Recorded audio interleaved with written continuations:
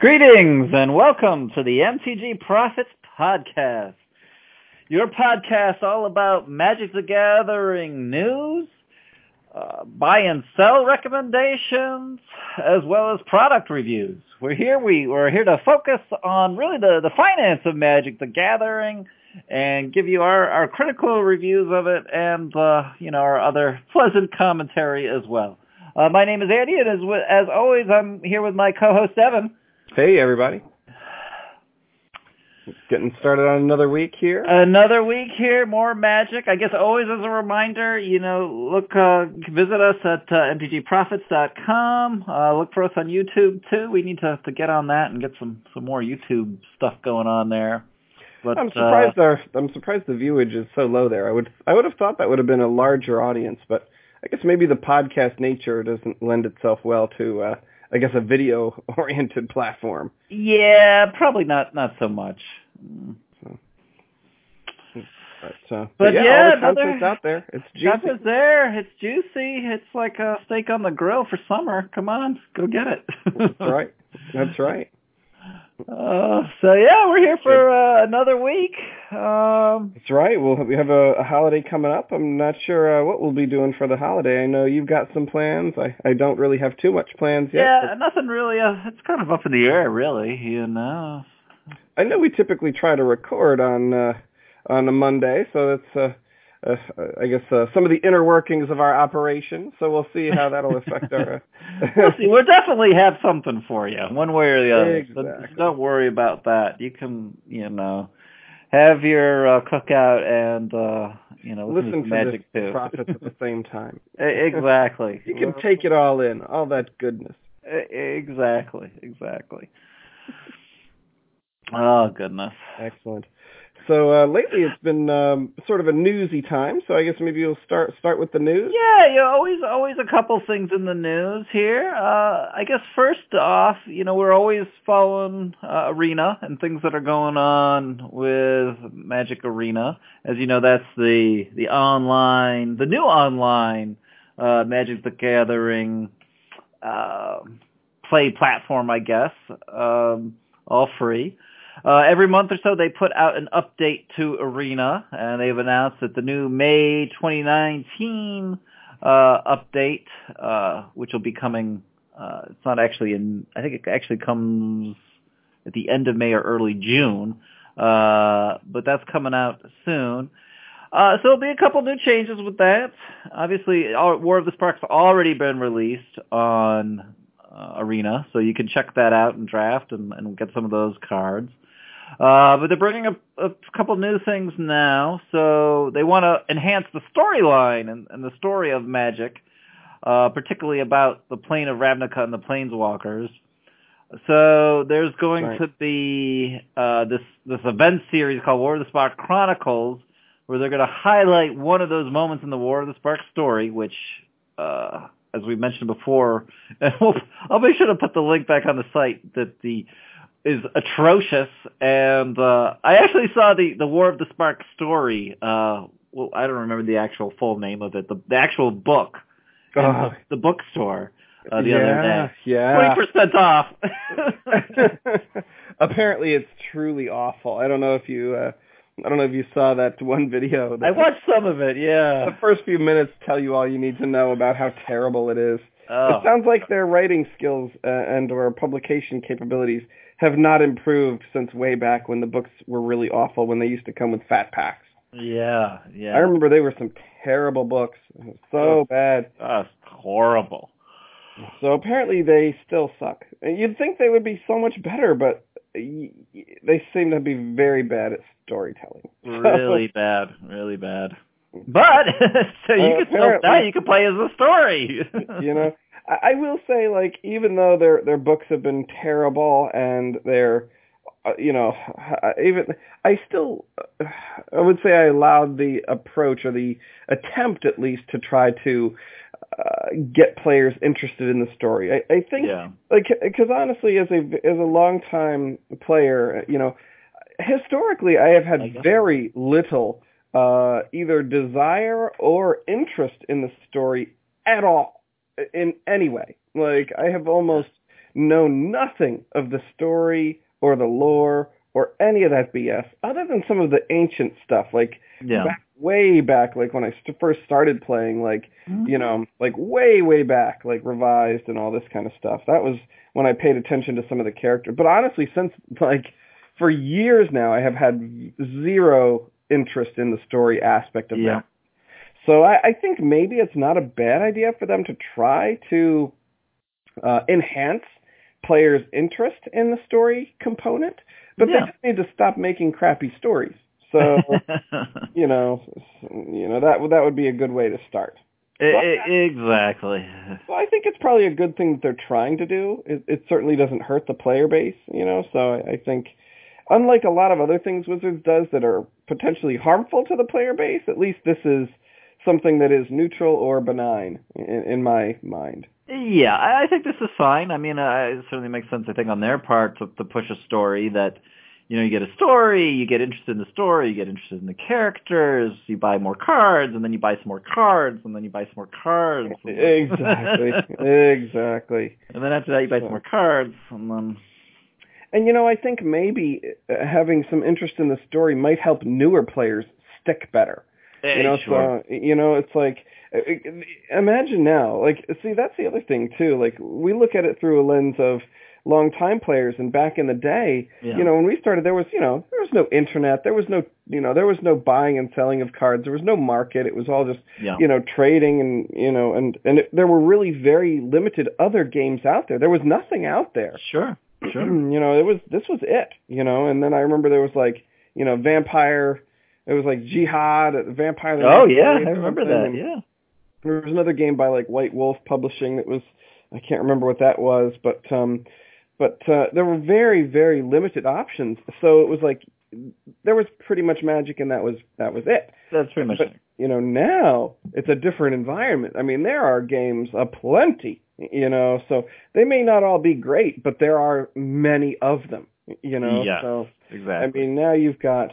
You know, I guess what are the biggies? There's Magic, there's... Pokemon, still big, Pokemon, right? still big. Yu-Gi-Oh! Strangely is still big. I don't understand some of that, but in any event, there are, you know, there's like Force of Will, which is very similar to Magic. There's, you know, there's online games like Hearthstone that is very competitive, you know, after the same dollars, after the same people, you know. And so now there is...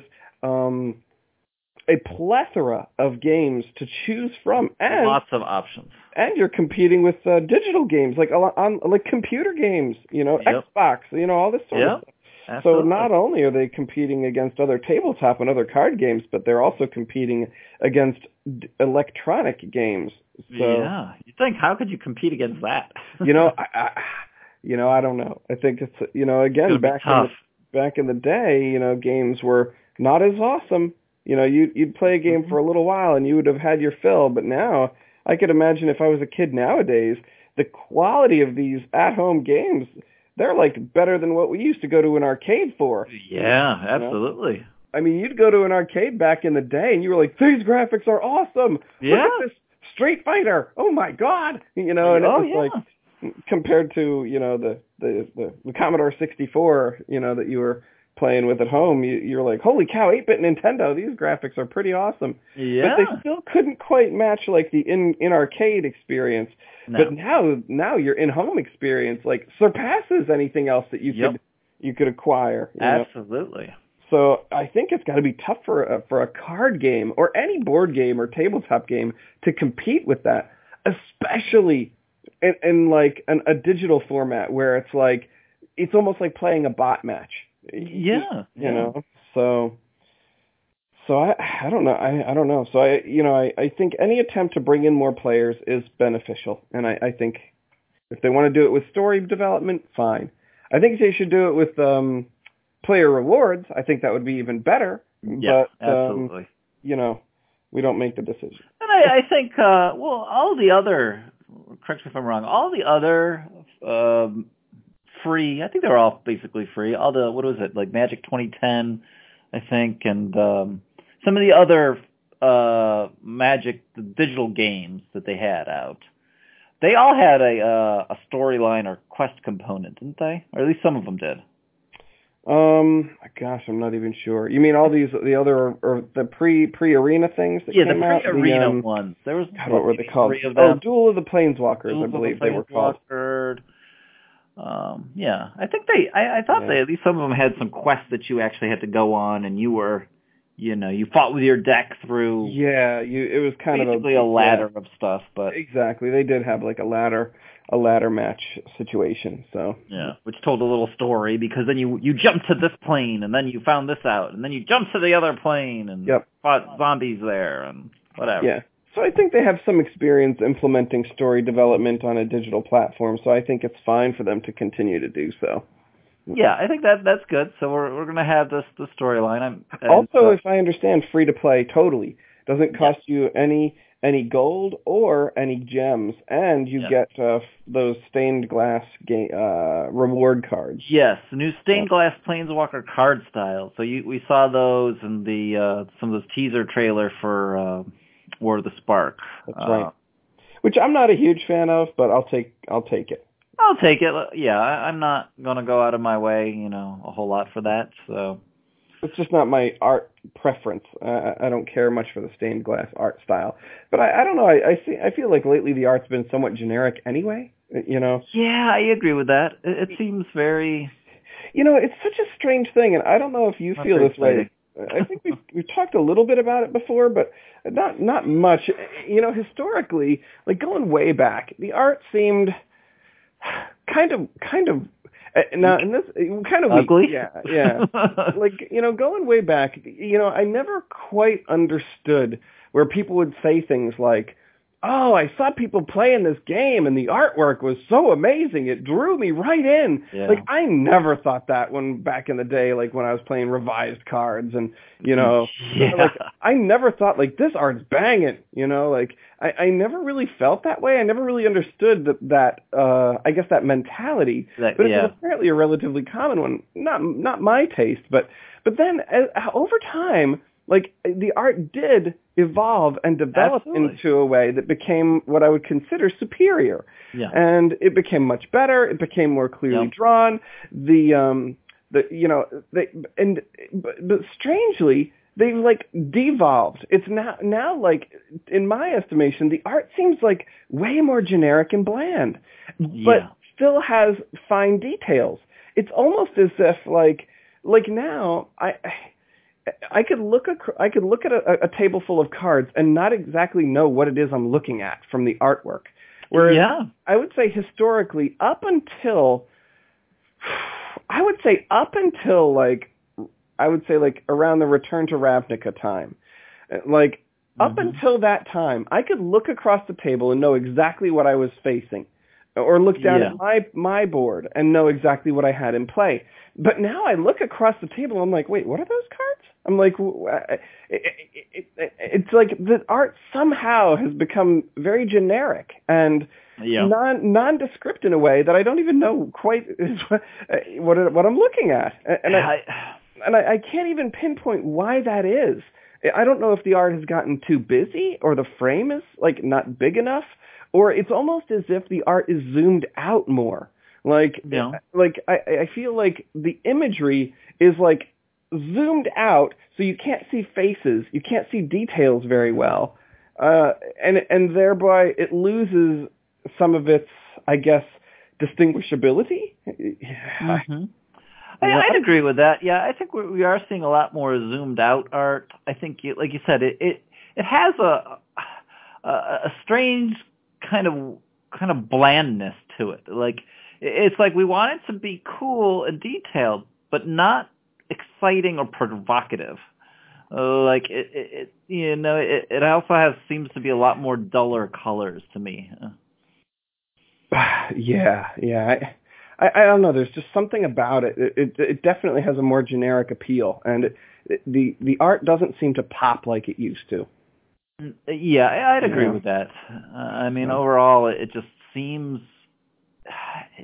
I don't know. It just the styling. It's funny. It's hard to pinpoint because, like, it seems like it's well drawn. It seems like it's well done art. It just seems very bland and not distinguishable. And that's a relatively new phenomenon for me. So it hasn't always been that way. Even with this, like, I would call it like, I would sort of like categorize Magic into like old art and new art. Yeah. And old art, I would say, is like,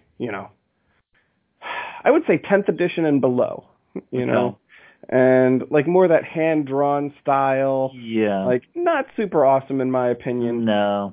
And I would say like after that would be like the art renaissance time, Yeah. And like started to get good, like especially around like maybe Zendikar time was good, like, the Shards of Alara time, things of that nature seem to be, like good art, like more what I appreciate, but also still easily distinguished.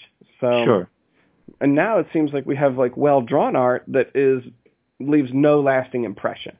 So yeah, that's my opinion. Yeah, I agree with you. And even just taking a quick look at, I'm just looking through these Ravnica Legions cards, and and maybe this is just the style guide or whatever that they follow. Like the backgrounds are very dull. It's definitely a muted kind of grays and dark greens and blues. And then the foreground, the central image, there is a central image, but even it is somewhat like shadowy, or it's somewhat shadowy. It's somewhat, I'd almost say a little grainy, almost like a little undetailed. You look at like the Axebane Beast. He looks kind of just like a beast. I mean, he doesn't like really have any noticeable details or anything on him. Nothing special. Yeah, it's just not very, I don't know, compelling. Although I will say, like Burn Bright, for example, I like that, and that's a close-up shot of this tattooed warrior's face. Yeah, presumably it's like a girl. Yeah, we almost need. Yeah, presumably a girl. Exactly. We almost need like. It's funny. They've almost needed to go. It's like all or nothing. Like super in your face, or just not good art at all. Yeah. Like, and I almost think that's like almost too in your face. Like it doesn't need to be that intense. Like the face doesn't have to take up the whole frame, but I do think like facial characteristics are important for art, I guess, impact, Yeah. Like these generic elf warriors, like, damn, they all look the freaking same. I mean, it's like, good Lord, these things look the same. And like, that's what I mean. Like when I look across the table, like I have to kind of really pay attention. I'm like, wait, what is that card? Like, yeah. And that seems to me a relatively new phenomenon that has not always been the case for Magic, which is saying something, because now the card frames are larger than they used to be. Yes, the card frames used to be smaller, and you could still know exactly what you were facing across the table. The art took center stage. The background took minimal, was of minimal import. And it seems like they've kind of gone the other way. Now it's like the cityscape is really important, and the human in the foreground is unimportant. And because of that, it's like way harder to distinguish. But yeah, a lot of these seem very bland. Maybe that's the word I'm looking for. They're just not very, I don't know, just not very interesting, not very provoking. I mean, of course, there are some good ones in there. Some ones that I do like. I like the Teysa Karloff. I think she looks good. It's a nice kind of shot of her staring out the window, I guess. Yeah. I almost feel they could have zoomed in a little bit more on that one too. Maybe a little more of a zoom on her, but overall, I think her little armor looks good, and she has that kind of regal look to her. But some of them they get right, but it seems like a lot they get wrong. Exactly. I guess that is what it is. And I guess to go back to like what you were saying earlier, I mean, back when, kind of we got into it around Revised and that, like you said, there wasn't really that much else. So, there was any other art to compare it to or other games to compare it to. So by being the only player. Yeah, when you're the only game in town, you didn't have to have awesome art. So yeah. You just needed a good game. So yeah. So maybe that's what drew some people to it or helped. I don't know. Yeah, who knows. But so some stained improvements glass on art. Yep. We'll be seeing that. No fees for that. There's going to be, let's see, we're going to have, they're going to do the Mythic Champion qualifier. For basically all of us, you don't have to worry about that unless you are actually qualified, which means you were in the top 1,000. Then you can go on to do some further competition. For the rest of us, we don't have to worry about any of that. That's going to be going on the 25th, I believe. Yes, May 25th. Okay. They're changing the best of 3 match clock. So you'll have 30 minutes for a total of 60 minutes per match. Blah, blah, blah. There's going to be a basic land filter, so you can filter out your basic lands and choose what lands you want individually. What art you want on the Like if you like all the same, which I could, I could see some people wanting all the same land. I could see aesthetically like just having a big pile of land. You want them all to be the same. Yeah.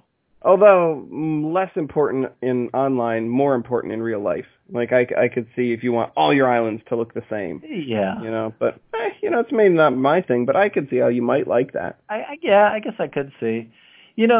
But I guess my overall feel on all of this is I really doesn't really do anything for me. It's like, why don't they work on coming up with better matchmaking and a friend list before they worry about these ridiculous aesthetics? Exactly. Let me know when my friends are online, please, so that I can play them. Let me find other friends. Let me add people to my friends list so that I can develop an online group of people to play with, so that it feels less like a bot match and more like I'm playing other humans. Absolutely. Because really the primary, I guess, gripe I have with it is it feels very bot matchy.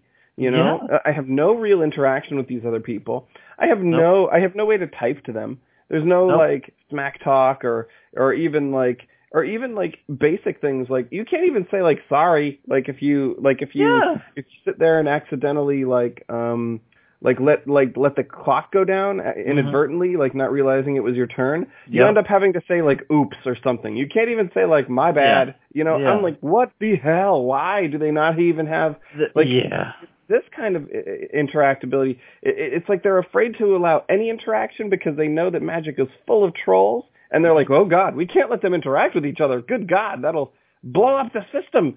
Exactly. It is an interactive game. Give the players the ability to interact. For God's sake, give them a way to find other people that they might want to interact with. Absolutely. Yeah, heck, you could even go like StarCraft and like millions of other games where you have lobbies. You have lobbies for different kinds of games. Oh, this is the modern lobby or whatever. Yes, for God's sake. You have so much to do. Don't worry about all this, match clock or basic land pointless filters. Aesthetics, yeah. None of this is actually doing anything for the raw game itself. Fix some of those things and make them better. Don't worry about all making stained glass art. I really feel they still need to work really hard on the interface in a way that allows better interaction among the players so that you can produce desired interactions in the future. It's like online gaming 101. Absolutely. Absolutely. These are some of the base things, and all of your other digital competitors have these things. Mm-hmm. Like, get with the program. And, guess what? You're going to have to take the bad with the good. You're going to have people who are going to say nasty things. That's just how it is. That's how it is on the internet, and people understand that. Hell, that's how it is in real life. You play against some of these crazy, like, rules lawyer players, or, just these guys that are just crazy douches. It's like, it happens. It's an unfortunately large percentage of your population. This is how a lot of these people act. So you still really need to, you can't stop them from being fools. So you have to at least let them have a little bit of an outlet, I think, in order to make your game the best that it can be. Exactly. 20% may ruin it, but for the other 80%, it'll make great. it a better experience. Exactly. So, Yep. It's like they're trying to police by not allowing you to do anything.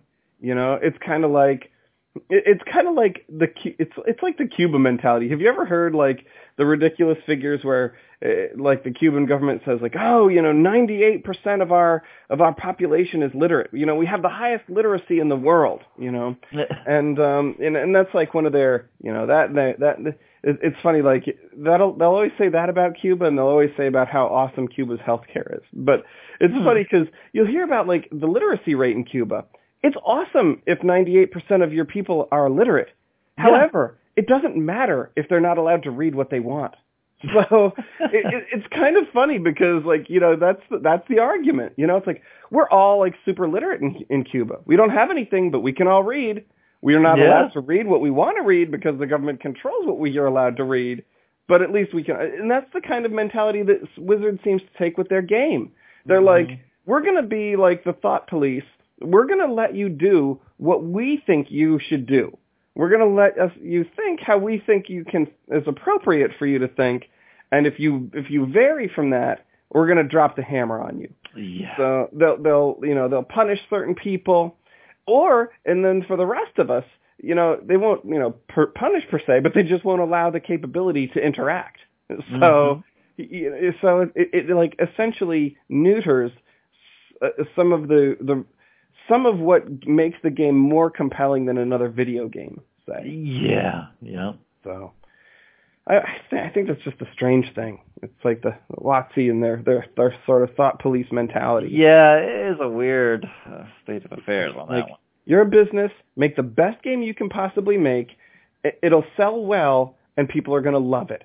You can't worry about the trolls. You have to let the community deal with the trolls. It's like when you play these games and you come across these D-bags, you just mute them and move on, Exactly, This is how it works in every other game. This is how it works in every game. Like, you've played, like, League of Legends before and all these other games, and it's like, all the toxicity is, like, so heavy. You know what? It's like, we're all used to this. You just mute it and move on, Exactly, yep. So to assume that your gaming community won't understand how to do that is, it places zero faith in them. So but I almost think it's more than that. I almost think they intentionally don't want to have the interactability. I think they almost don't want to allow for it. So it's just, which also, like, I don't know, I think is maybe more problematic deep down. But it is what it is. Yeah, that is a bigger issue. Yeah, exactly. But, what other news have we got here? So we got the banned and restricted announcements. That just happened today, actually. That's right. For Pauper, Blue has been dominating Pauper as for quite some time, ever since, forever, it seems to me. And so they've decided to remove essentially cards that have zero casting cost. So, yes.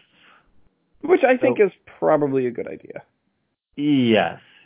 So we're removing Gush, the Gitaxian Probe. I have a whole bunch of those, but I guess they're useless now. Unfortunate. And Daze. Yep. I had a bunch of Dazes, actually. So I'm sure they're going to tank tomorrow. Yep, these guys are all done for. Yep, toilet time for their value. So, yeah. Unfortunate there. That is unfortunate. Let's see, what, I wonder the pricing on these poor cards here. I don't think they've been, let's see, the Gitaxian Probe, let's see, about $1.71. Let's see, at its high point, it was probably up to about $4 or so. $4, yeah. So, yeah, these guys are going to just start dropping. Bite it, yeah. Maybe not as much for Gush. They are older. They have not been reprinted, except for specialty sets like Dual Decks or whatever. But their value is definitely going to be hammered. So, unfortunately, those are no longer sell targets. So. Yeah, I'd say just put these away because store them up. So. Yeah. There is one card that many people may have a lot of, and it's one of my, and this is sort of a, well, you know what, this is did you want to talk a little bit about some Modern Horizons? And yeah, let's talk about that too. Because I had sort of one of my picks is sort of associated with changes to the. So I guess we should talk a little bit about the Modern Horizons. Yeah, let's talk about Modern Horizons. So full hype mode already. Yeah, on the full hype mode. It seems like we were all in on War of the Spark, and that was the big hotness. And oh my God, it's gonna be awesome! All Planeswalkers, that's amazing. And now we're already over that because it was that like was so last week, dude. It was so last week. It was like gosh, I can think of some inappropriate comparisons, but like it was over in 10 seconds flat, and now we're already on to Modern Horizons, the next big new product from Wizards, which continues. It continues on. The just to the recap on that is it's a new modern legal set. The skipping standard is going to feature 249 new to modern cards, and that's coming out June 14th. So new to modern means two different things. It means essentially cards that are have never been printed before and are quote unquote too powerful for standard, so they want to just print them into modern. Yeah. And in addition to that, cards that have been printed but never been printed in a modern legal set. So new to modern basically means that it could be either too old or never before printed. Yep. So it's that's kind of where we're going with that. And the spoilers have started. They have started this week, and you could go online to wherever, and Wizards itself, they have their card previews, and you can look and see the listing so far.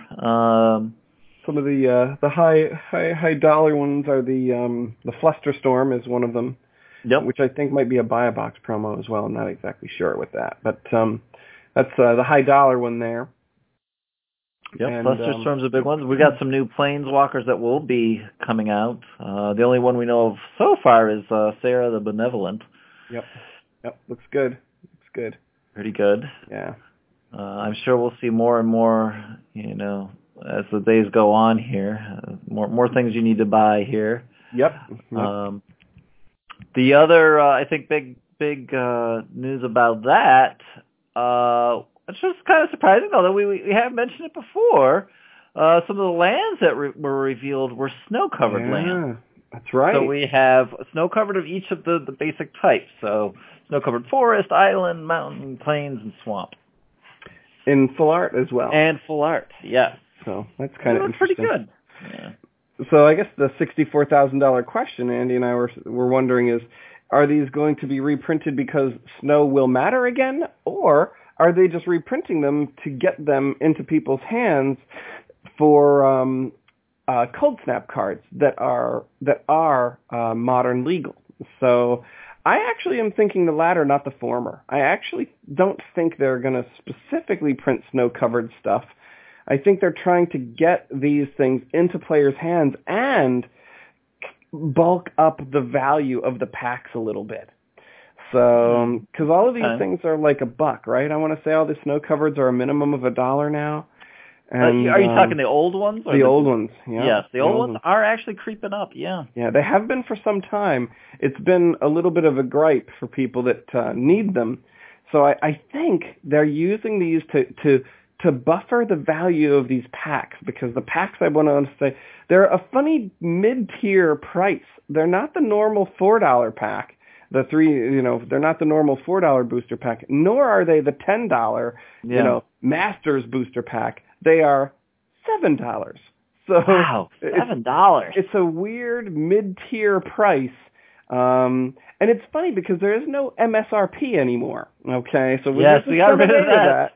So this is sort of a funny mid-tier price point, and that's the estimation of the price point based on the new sale to wholesale or sale to distributors pricing model. So whereas a standard booster box typically costs a distributor, I want to say in the 70s, a modern or a Masters typically, I want to say $180. So I believe these are 140. So something of that nature, 128 to 140. So the expected MSRP, I believe, is $699 for these. Although I shouldn't say MSRP. The expected booster pack sale price. So $699, gosh. They had to do something to bulk up the value of these, because so far there haven't been anything that's mind-bogglingly expensive. And we know from their recent endeavors that they're really stingy with their reprint equity and reprinting the high-dollar cards in the master sets. The Jaces, the Tarmogoyfs, that one Caverns thing. All these $40 and up cards are typically saved for master sets. And we all know that master sets will return. They'll just call them something else. Sure. So they don't want to print the cream of the crop, the Snappies, the Lilianas. They got to reserve those for other things, but they need to pack something into these packs to bulk up their aftermarket value a little bit to make you less aggravated at the $6 booster pack price. So yeah, gosh, that's a little too high of a price point for me. I don't know. I do not anticipate myself buying any of these boxes, certainly not upon release. These are not a Masters product. They are not limited in print run. They are print to demand. They will be available for a year. So there is no rush to buy any of these cards, and certainly not the booster boxes. So take your sweet time on these. Do not feel an urge to buy them quickly, and certainly do not feel an urge to buy them at MSRP. I hope that, I keep saying MSRP, I need to stop doing that. Yeah. I should say expected pack price. EPP. EPP. But, and I hope the price of these crashes hard. I hope they burn to the ground so Wizards doesn't do this BS again and try with a mid-tier pricing model. I feel that I'm afraid of these booster packs creeping up. And I want to say, early on in our podcast, we kind of predicted this, and it's unfortunately coming to fruition. I want to say, way back during episode, 10 or something, I think I talked about that, where I was like, I'm afraid with the new digital format, that they're going to try to increase the price on the physical format, and this does appear to be their approach. So they know that we'll buy the most expensive stuff that they can spit out, and we'll buy it en masse.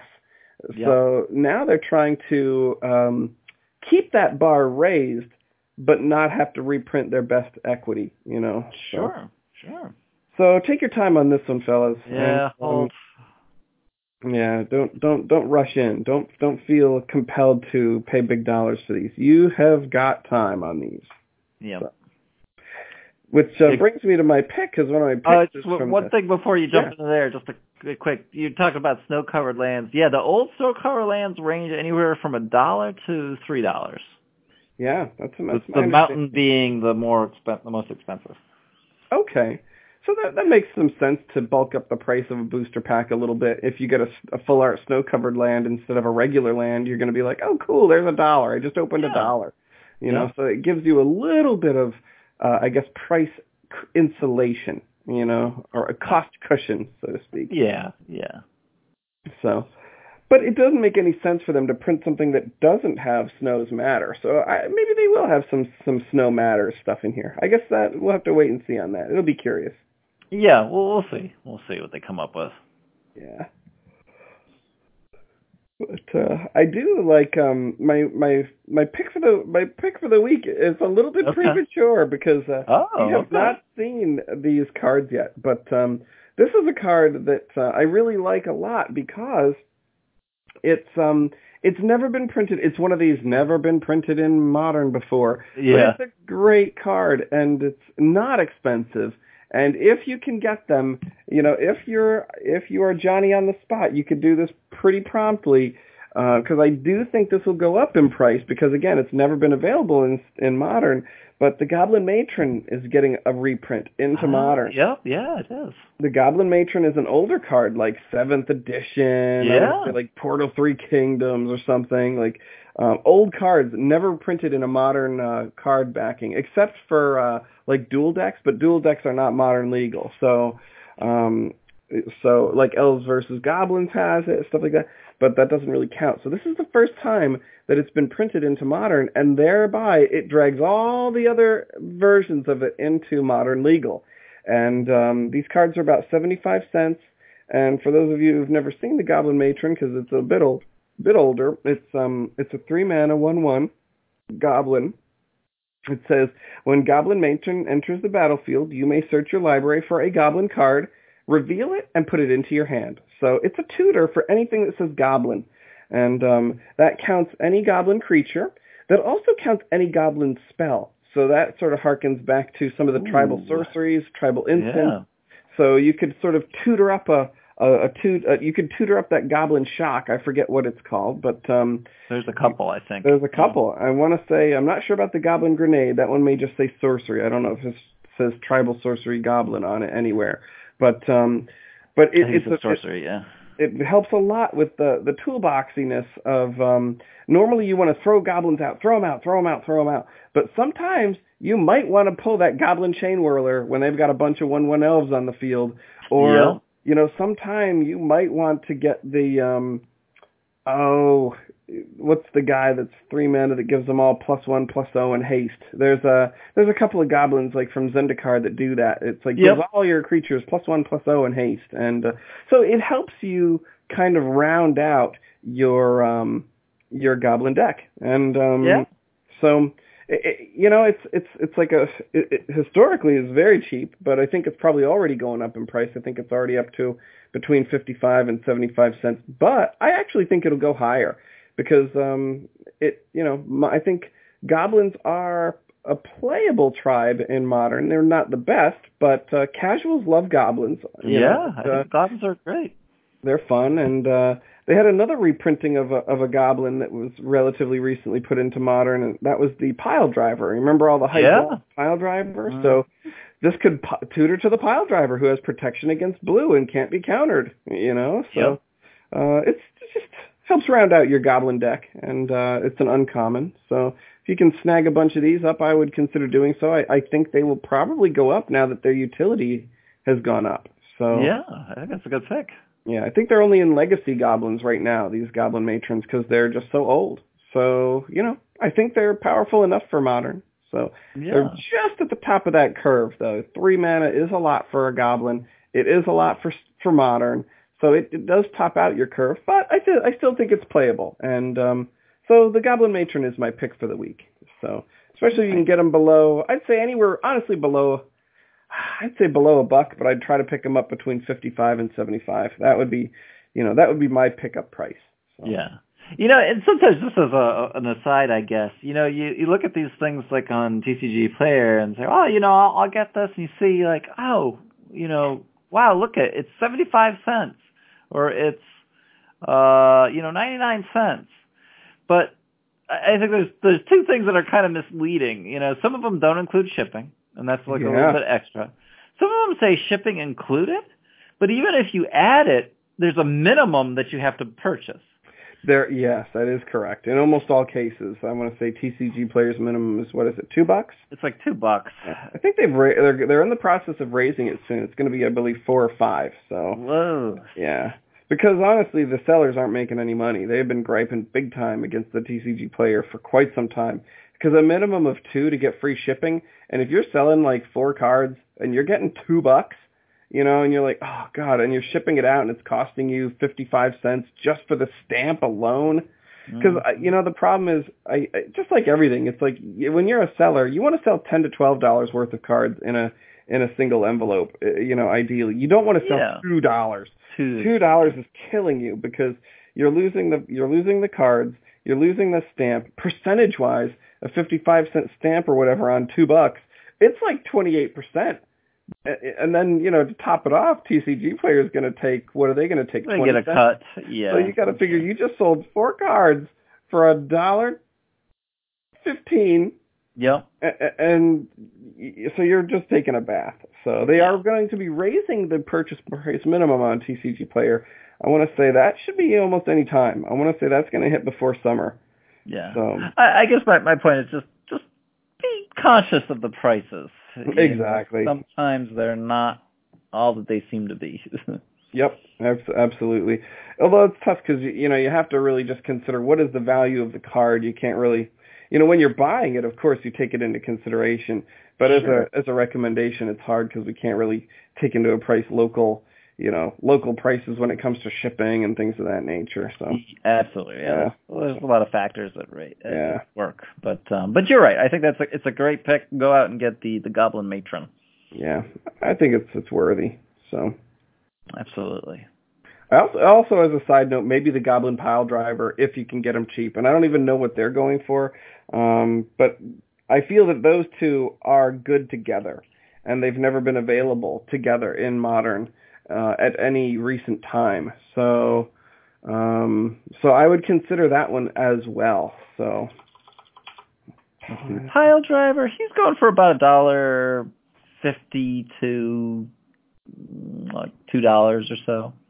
Something like that. A little bit more. That might be a good pickup as well. So that's so those would be my sort of picks. I'm all in on the Goblins, baby. Go all in Goblins. Go those. Yeah. So nice. Yeah. And I don't know if you had any picks that you wanted to mention this week or not. I have some other, I guess, eBay related news if it's move on time. Yeah, it's move on time. Go for it. Okay. What else you got?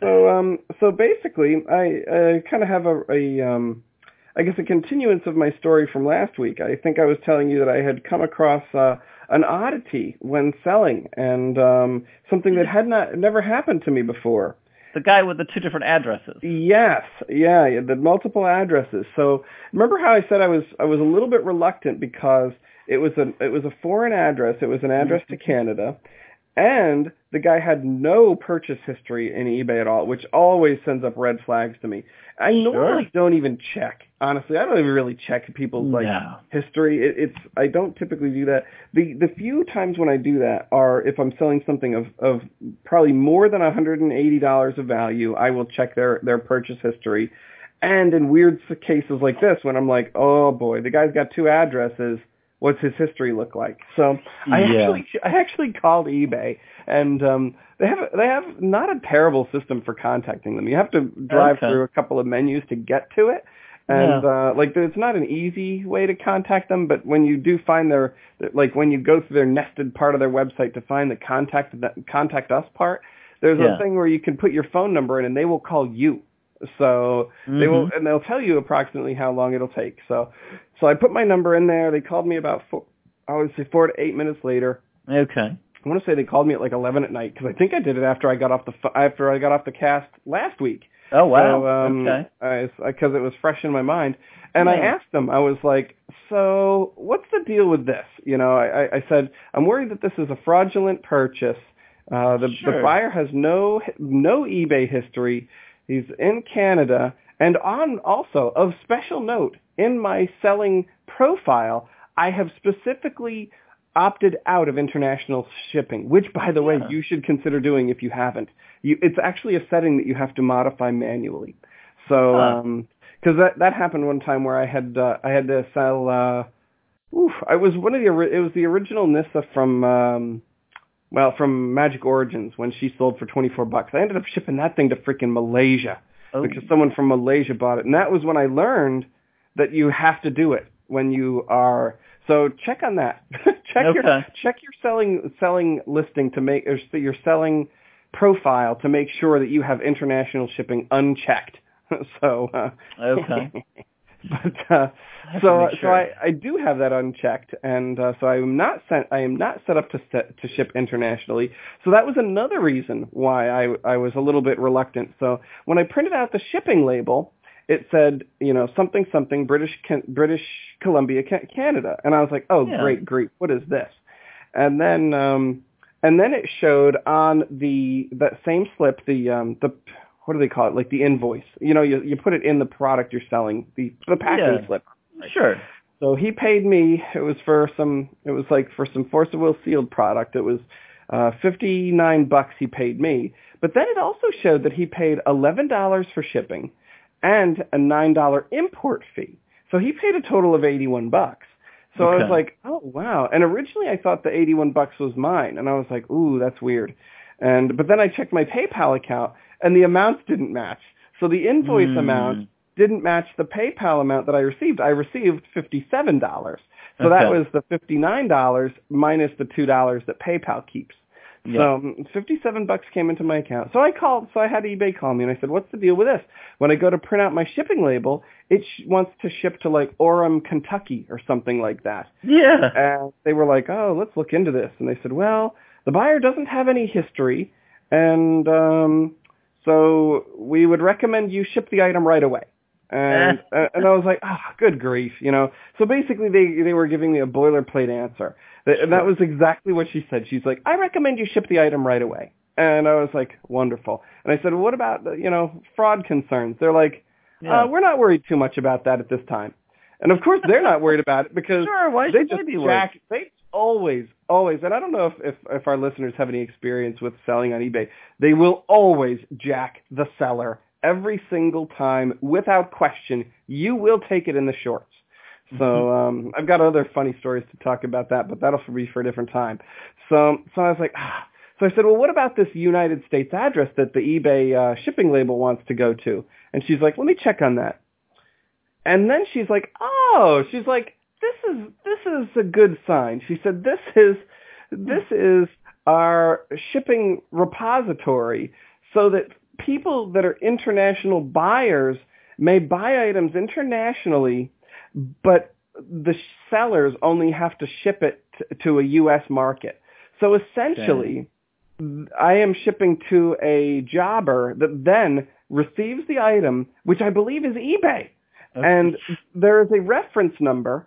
They see the reference number, and then they forward it to Canada. So it essentially gives foreign buyers an option to buy all the items they want and not be persecuted against because they are foreign shoppers. So I thought that was kind of neat. So it allows foreign buyers to buy anything because the American market is so much more robust than, say, the Canadian market is. Okay. So I did it. I shipped it out, and I got a message today saying the job center has received the item and it has been forwarded to Canada. So I thought, oh, okay, great. Because the first thing I saw, it was like, urgent alert about your item. And I was like, wonderful. Already there's some kind of fraudulent BS. But no, they said, your item has shipped from our service center to, which is why I think eBay is running that operation. Yeah. So, and then to top it off, yesterday, I did the exact same thing. It was another one of those exact same scenarios all over again to Canada, the exact same product. It was the exact same Force of Will product because I have a couple of them, and it was shipping to Quebec. And the exact same thing, going to the same location in Kentucky with a different reference number on it. So apparently it is a legit thing.